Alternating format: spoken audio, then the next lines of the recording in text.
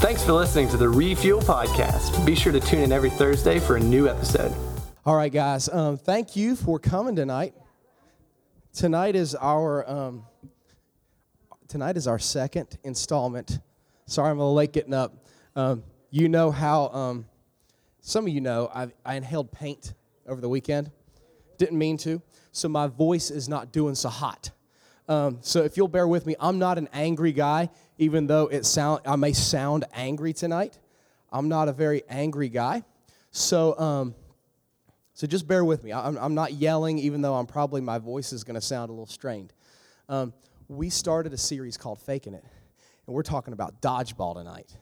We've been talking about games that Christians play, and we're talking about dodgeball tonight. So, do what? That's pretty bad. We're talking about dodgeball, and some of you, does anyone have that's like a traumatic experience for you, like dodgeball? Are you still allowed to play dodgeball at school? Is that like a thing? Okay, yeah. So of course, when I was in school though, I went to a Christian school, by the way, so they loved when people killed each other. But they were all for violence. So we played dodgeball, and let me explain how this scenario usually worked. The whistle would blow, you'd retrieve the ball, and you just start, throwing at each other. But it would always come down to there would be one person left on one team, and a couple people left on the other team. And usually those couple people that were left were dodgeball pros. And the one kid that was left was the one that hid behind everyone else. So he was kind of like the small one that didn't get seen, maybe not the most athletic one. So you'd have these big, these big bodybuilder guys with these dodgeballs, and they're just sitting there waiting. They're not throwing the balls because they don't want to give them up, because they know in a couple minutes that coach is going to blow the whistle. And you know what it means when that coach blows the whistle, right? Foul line. Means you can go all the way up to the foul line. So you take that ball, you go all the way up to the foul line. At that point, this kid is up against the wall like this. And these guys get these grins on their face. They time it all together, and they just, you can hear the whistles of the balls as they're heading towards the guy's head. And of course he ends up with whelps all over his body. So dodgeball is all about hitting someone as hard as you can with a ball. That's really what it comes down to. So we've been talking about games Christians play and how sometimes Christians pretend to be Christian, but they're really not living Christian. So last week we talked about how Christians play hide and seek. They think they can hide their sins from God, but you can't hide sin from God. And that's what we learned last week from Revelation chapter 3. Tonight we're talking about dodgeball because maybe chances are, unfortunately, you've probably had this experience that you've been ganged up on by a couple of Christians, and they didn't hit you with dodgeballs, but they ganged up and they hit you with judgment. Or they saw you stumble, or they saw you mess up. They didn't give you a minute to explain yourself. They just gang tackled you. They gang tackled you. And I've had that happen to me. You may have had that happen to you. Maybe you're one of the ones who's ganged up. But one of the games Christians play, and one of the worst games Christians play, is dodgeball. Because we have this tendency to kick people while they're down. And maybe you've experienced that. And there's a story in the Bible that we're going to talk about tonight where not Christians, but religious people played dodgeball, only instead of using dodgeballs, they used rocks. And they tried to kill someone because of their sin. If you have your Bible, open up to John chapter 8. While you're doing that, I'm going to pick up one of these rocks here.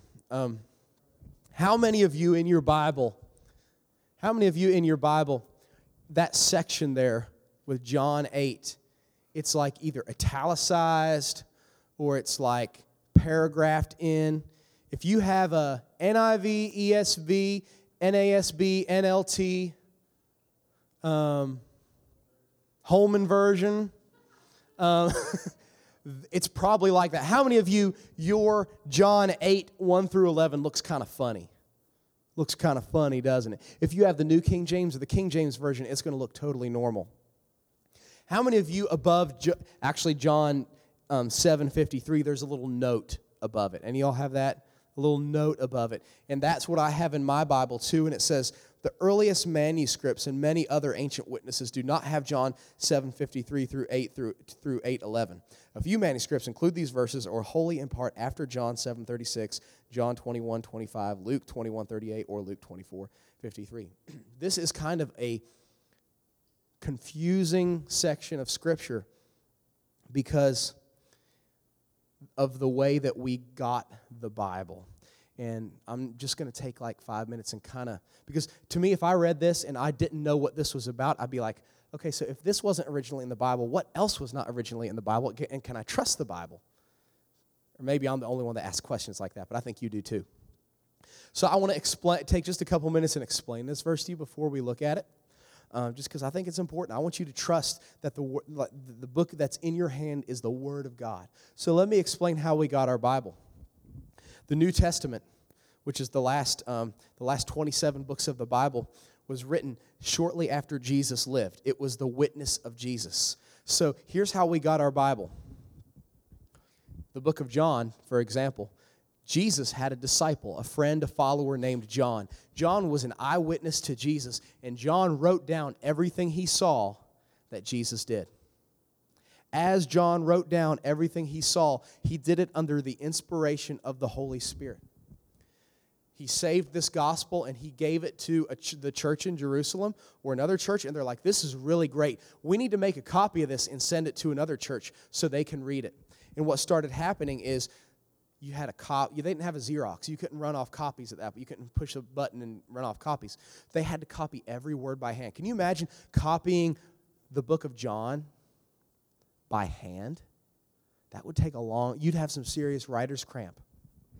But they copied it by hand and by hand and by hand and by hand. So what we have is we can't go back and say, this is the original piece of paper. They didn't have paper back then. This is not the original. We can't go back and say, this is the original piece of papyrus that John wrote on. Because here's another thing about those ancient documents. They were written on dried leaves. They would disintegrate within a couple hundred years.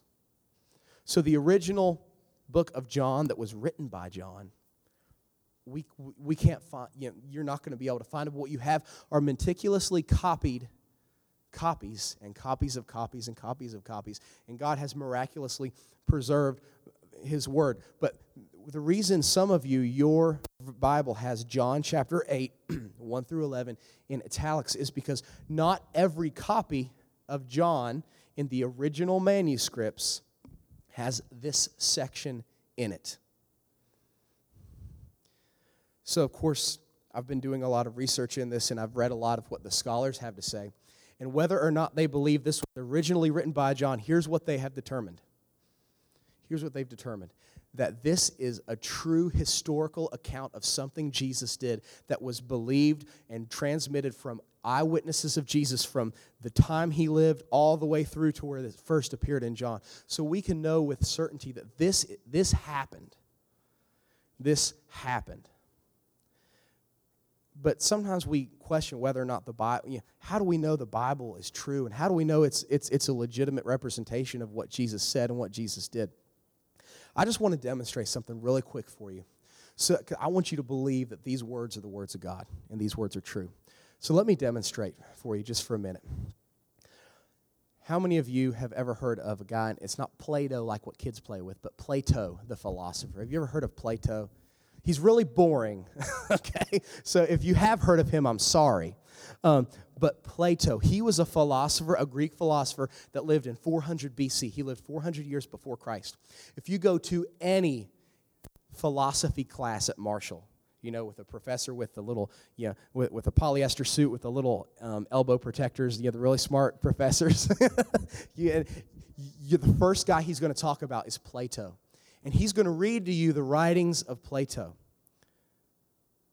Would it be interesting for you to know that the writings of Plato, how many manuscripts we have of his writings, copies of his writings? We have 7 of them. We have 7 manuscripts. None of them are complete. They all contain fragments of what he said, so they kind of pieced the fragments together to form what he said. Another measure of something's authenticity is how long has it been since the original was written to the latest copy. So Plato's writings were done in 400 BC, and the earliest copy we have was in 1000 AD. So how much time has transpired between when Plato did his original writing and the earliest copy we have? Math whizzes. 1,400 years. Is it possible that something got lost over those 1,400 years? It's pretty possible, right? And we have 7 manuscripts from Plato. So Plato, they will teach it in college as a fact based on 7 incomplete manuscripts that were written 1,000 years after Plato lived. So remember that. Some of you we did this when I was at school. We had to reenact the killing of Caesar. Have you ever had to do that? You know, the whole et tu, Brute? You know where that comes from? That comes from the writings of Caesar and his narration of the Gallic Wars. Do I sound smart? I'm really just reading this off a piece of paper that I wrote down because I knew I'd forget it. That happened between 144 BC. If you go to any classical literature class, are they going to say, we think this may have happened, or this is just a good story, but it's not true? They're going to teach this as 100% truth. Would you be interested to know that all those writings by Caesar were based on 10 manuscripts? Not all of them were complete manuscripts, and those manuscripts are 1,000 years old. They were written in 900 AD. So 1,000 years had transpired between when the action happened and when these were written. One of my favorite names, Roman names, is Tacitus. I can't even say it right. Tacitus. He wrote the Annals. Make sure you say it right. He wrote the Annals of Greco-Roman history. So if you open your world history books and you study the Roman Empire, how many of y'all, I hated world history, by the way, but how many of y'all have had to study the Roman Empire and world history? You've had to do it, right? You had a world history book, and it was probably one of the most boring history books you've ever had. Am I correct? But do they teach it as like, these are just fun stories, but we don't know if they happened? They make you memorize names and dates, and the names are hard to remember, and the dates are hard to remember. Would it be interesting? Don't talk smack to your world history teacher, but all of that is based on 20 manuscripts that were written by Tacitus, and they're 1,000 years old too. The action happened in 100 AD, the latest action, and these were the earliest dates we have are 1100 AD. So we've got philosophy that's taught as fact, we've got classical literature that's taught as fact, and we have history that's taught as fact. So how does the Bible, which was written during that same period of time, stack up to the 7 manuscripts of Plato, to the 10 manuscripts of Caesar, to the 20 manuscripts of Tacitus, all over 1,000 years, written 1,000 years after the action had transpired? Would you be interested to know that the Bible, contains 2,500 sheets of paper. The Bible has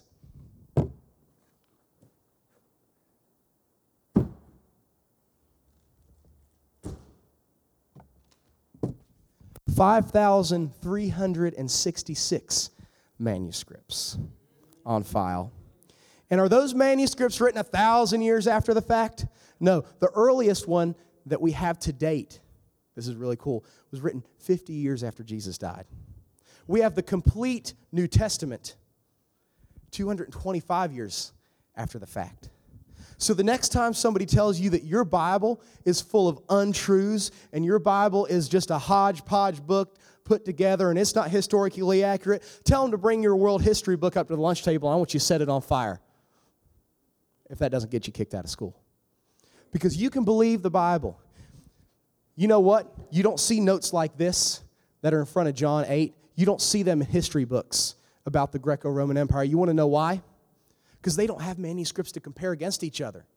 They're just happy they can piece together one complete manuscript. But we've got 5,366 manuscripts that we can compare one against the other, and we can see any little variance. So this is incredible. You can trust your Bible. I just want you to know that. I put all the notes about this Actually, I asked Wyatt to do it. Put all the notes from this in more elaborate detail on the app. So if you ever want to read up about this, I've got the sources actually too. So I'm not just making pulling these numbers, and saying, this is true. These are the historians prove this. So you can trust your Bible. You can trust this story we're going to read.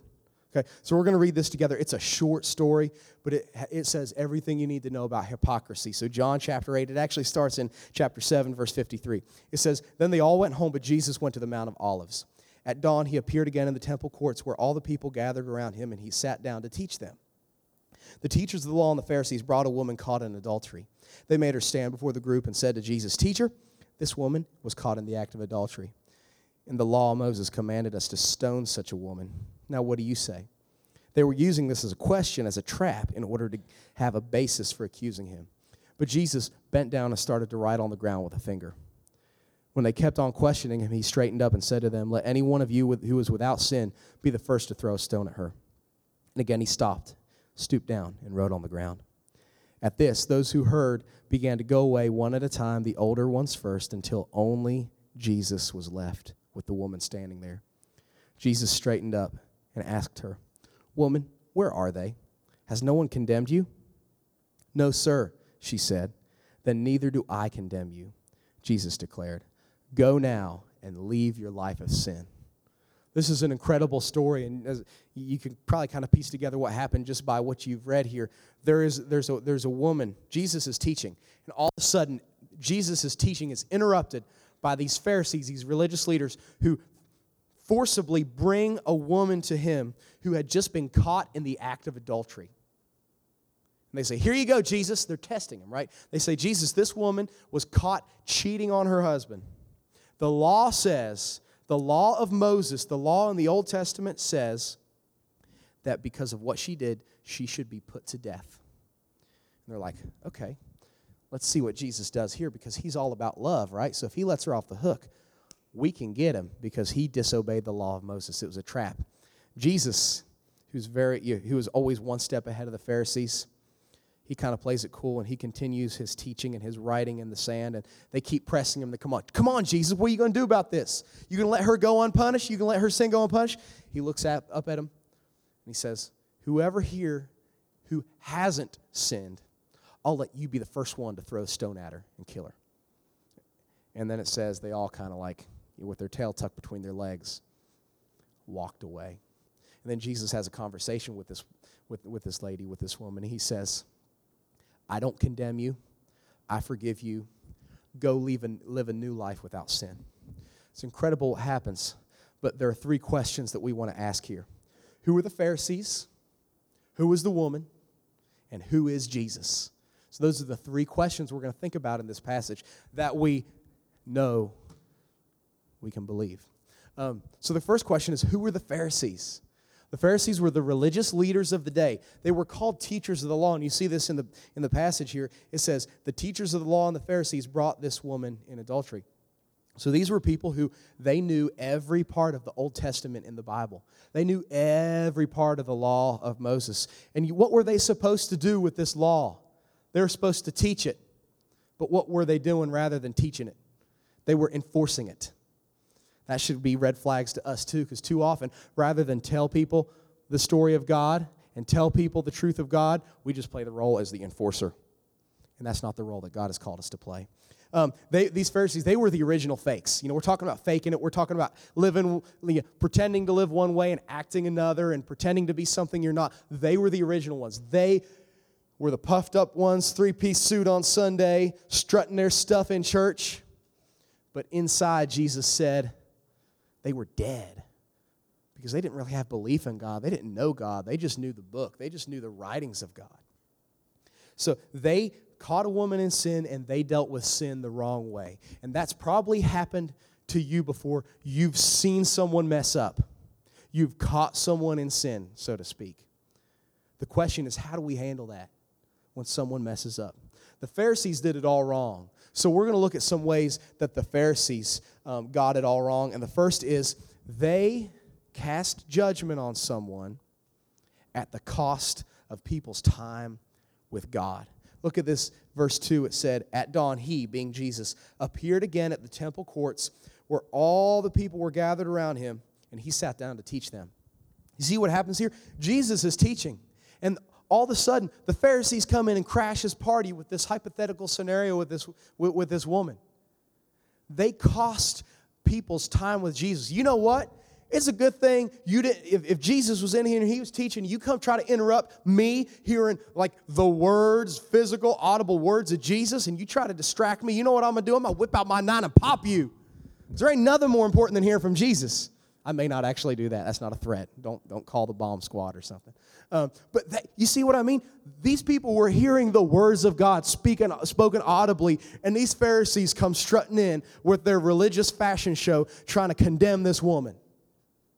Sometimes we're more focused on proving that somebody else messed up than we are spending time with God on our own.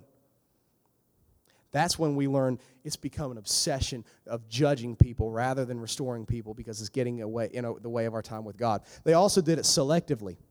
It says the teachers of the law brought a woman caught in adultery. You realize what's wrong with this picture, right? They brought a woman. It's a singular adjective. Can you apply a singular adjective to the act of adultery? I'm got to be careful the way I word this, but what do you need in order to have adultery? 2 people, right? 2 people. They pick what was considered in the first century to be the weaker of the 2. Because in the first century, being a woman meant that there are certain times you couldn't. This is a shame it was like this in the first century, but you couldn't talk to a man. There are certain times you couldn't even answer a man when he talked to you. You couldn't be alone with a man. So they were just selective. And some of us, we could see a whole group of people that's doing something wrong, a whole group of people that should be called out, but we call out the weakest one. We call out the one that we want to exact judgment on. There's a whole group of people messing up, but rather than cast your judgment on the whole group of people, you're selecting the one that stole your boyfriend because you got an agenda. And that's the next thing. They did it to shame someone. They brought this woman not because they cared about her, right? Did they care about her so much? No, they wanted to kill her. They brought her to shame her. They also brought her. It says they brought her in front of everyone. It says in verse 3, they made her stand before the group. How embarrassing must that have been? The next thing is they did it to advance their own agenda. In verse 6, it tells us what their agenda was. It says they were using this question as a trap in order to have a basis for accusing them. They didn't care about this woman. They didn't even care about justice. They make it sound like, we want to make sure the law of Moses is enforced. Well, first off, that's not correct because you didn't bring the man too. You almost got me. They didn't bring the man too. They just brought the woman. So they don't care about justice. They don't care about justice. What they want to do is they want to catch Jesus in a trap. And some of you don't care about justice. The reason you're casting a stone at someone, the reason you've picked up a rock and you're ready to heave it at someone, you don't care about justice. You just want to get revenge. You just want to distract others from the sin that's in your own life. They did it to advance their own agenda. Verse 7, they did it obsessively. Jesus doesn't even entertain their question. He continues to teach. A lot of scholars believe that Jesus was writing certain scriptures and certain things that he was going to teach the crowd that had gathered. So he continues. He doesn't even pay him any attention. Sometimes that's what we should do when people bring us gossip and people bring us rumors. We should just give them the hand. Talk to the hand, right? But Jesus doesn't pay him any attention, and it says in verse 7, they kept on questioning him. Then it says he straightened up and told them, and you know what he told them. So they were obsessed. If you're more obsessed with casting judgment on others than you are with what God is doing in your life, you got a problem. And in verse 9, we know they did it blindly because Jesus kind of points out the problem. Jesus said, whoever's without sin, cast the first stone. They're like, well, shoot. I mean, we didn't commit adultery, but we got sin in our lives. And it's funny, it says the older ones left first, and then the younger ones, because the older ones, they realized what Jesus was doing. They lived life long enough to realize they weren't perfect. But eventually everybody realized that. They were blinded. Some of you, you're so busy pointing fingers at other people and throwing rocks at other people that you don't realize that you have sin in your own life that needs to be taken care of. So that was the Pharisees. And who were the Pharisees? Unfortunately, sometimes the Pharisee is me. Sometimes the Pharisee is you, who's so blind to the sin in their own life, who's for so long faked it and not been real about the sin in their own life that all they can see is the sins of others. Sometimes you're the Pharisee. Sometimes I'm the Pharisee. The next question is, who was the woman? Culturally, like I said, the woman was considered less than a man in first century Palestine. It was wrong. It wasn't a good thing. But that's how it was, and she was in big trouble. Because the truth is, the law of Moses said, if people are caught in adultery, they should be put to death. That's what God's law said. So she was in trouble. Verse 3, it says she was caught in the act. Have you ever been caught in the act of something? You know how shameful that can be. It says she was caught in the act, so we don't know. I don't mean this to be graphic at all, but we don't know if she had time to get dressed. We don't know if she had time to put herself back together. It's likely that she had been dragged from the place that she was committing adultery to Jesus. So she was not only caught in the act, but everybody knew it, which is the next thing about her, is that she was shamed. She was caught in the act, didn't have time to get herself back together, and was brought before the group. Have you ever experienced the shame of sin? Maybe you haven't had your sin exposed to a large group of people, but you know that God sees it. Maybe you've had it exposed to your parents, and you know the shame of others knowing about what you've done, or you're anticipating the shame of, what if my parents find out what I'm looking at on the internet? Or what if my friends find out that I'm really a fake? And you are anticipating that shame. So you know the question of this, right? Who's the woman? The woman is me and you. Verse 5, she was guilty. The teachers were right. They just had the wrong motives. They said, this woman was caught in the act of adultery. In the law of Moses, it commands us to stone such a woman. She was guilty. Here's one of my favorite questions, though, in this passage. The Pharisees say to Jesus, now what do you say, Jesus? What does Jesus say? Of course, he points back at the Pharisees and exposes what's wrong with them. But what does Jesus say to the woman? You see it in verse 10. Jesus straightened up and asked her, woman, where are they? Remember when everyone left? He's like, hey, where's all your accusers now? Where'd they all go? What happened to them? Is it like, 2 for one night at Fat Patty's? Like where did your accusers go? They left. That's what Jesus is saying to you. Hey, where are your accusers? Where are your accusers? The next question we want to ask the woman, she's me and you. There have been times we've been caught in sin, and we're gracious for God's forgiveness. Verse 11, she was forgiven. That final question is, who is Jesus? Jesus is the one who sees through our hypocrisy. He sees through our hypocrisy. Jesus said, let any one of you who is without sin be the first to throw a stone. The Pharisees didn't have Jesus fooled for 1 minute. And when you're faking it, you don't have Jesus fooled for 1 minute. He sees right through you. Jesus is the only just judge. You realize there was a mob of people standing around this woman who sinned with a stone ready to throw at her, but there was only one person who was truly worthy to throw that stone. Who was it? There was only one person in that group who was without sin, and it was Jesus. But here's what's cool about this. Jesus forgives. The only one who was worthy to throw the stone, you know what he did? He dropped it, and he offered forgiveness. That's really incredible. That's really incredible. And in verse 11, we see that he restores. He says, I don't condemn you. Now go live your life of sin. Jesus offers a new life. I got 3 application points, but in order for you to experience them with me, I want you to come over here, and I want you to grab a stone and stand on the tarp. It's a little weird. It's a little different, okay? But come on. Come join me. Come get a stone.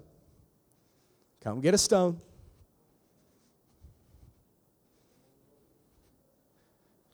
Pick up your stone. You can go to the next slide, Jake, while we're waiting.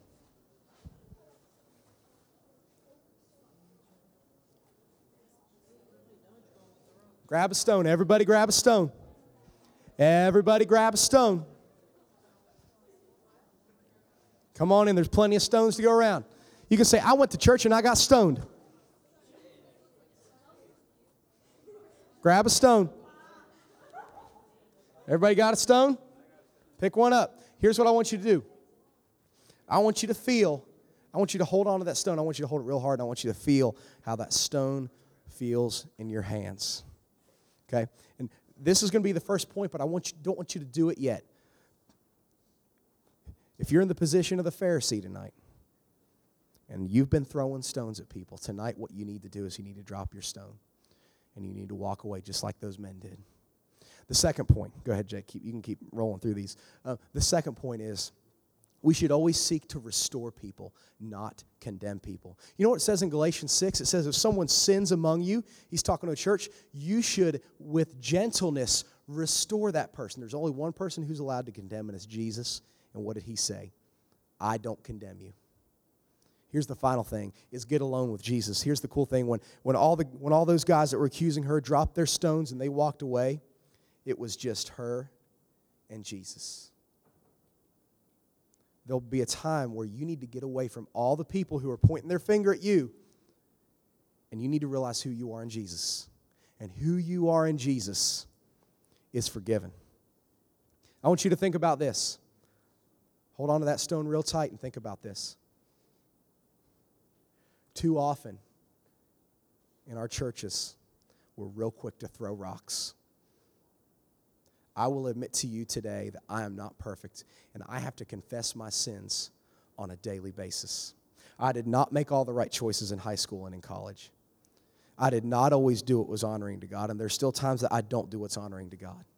By all accounts, I stand condemned to death just like that woman did. So I would invite any one of you who feels they can righteously judge me to throw a rock at me. Trey's getting way too excited about this. But here's what I want you to do. This is a different way to go to tag tonight. But this is what I want you to think about. I want you to feel that rock in your hand. And remember that for every rock you throw in our youth group, if you really want to say, I'm worthy to throw a rock, then by your definition, that means there's 30 other people who are worthy to throw a rock at you. That's not how it works. Only Jesus is worthy to throw the rock. And he dropped it, and he offered forgiveness. So here's what I want you to do. You can get, as you youngins like to say, lit down in tag. But what I want you to do is I want you to quietly, as you're leaving and going down that way to tag, drop your rock at the foot of the cross and promise God that you'll rest in his righteousness and his forgiveness. So do that quietly, please, and head downstairs. Thanks again for listening to the Refuel Podcast. If you have any questions or would like to review the notes from this podcast, be sure to download the Refuel app from the App Store on any mobile device.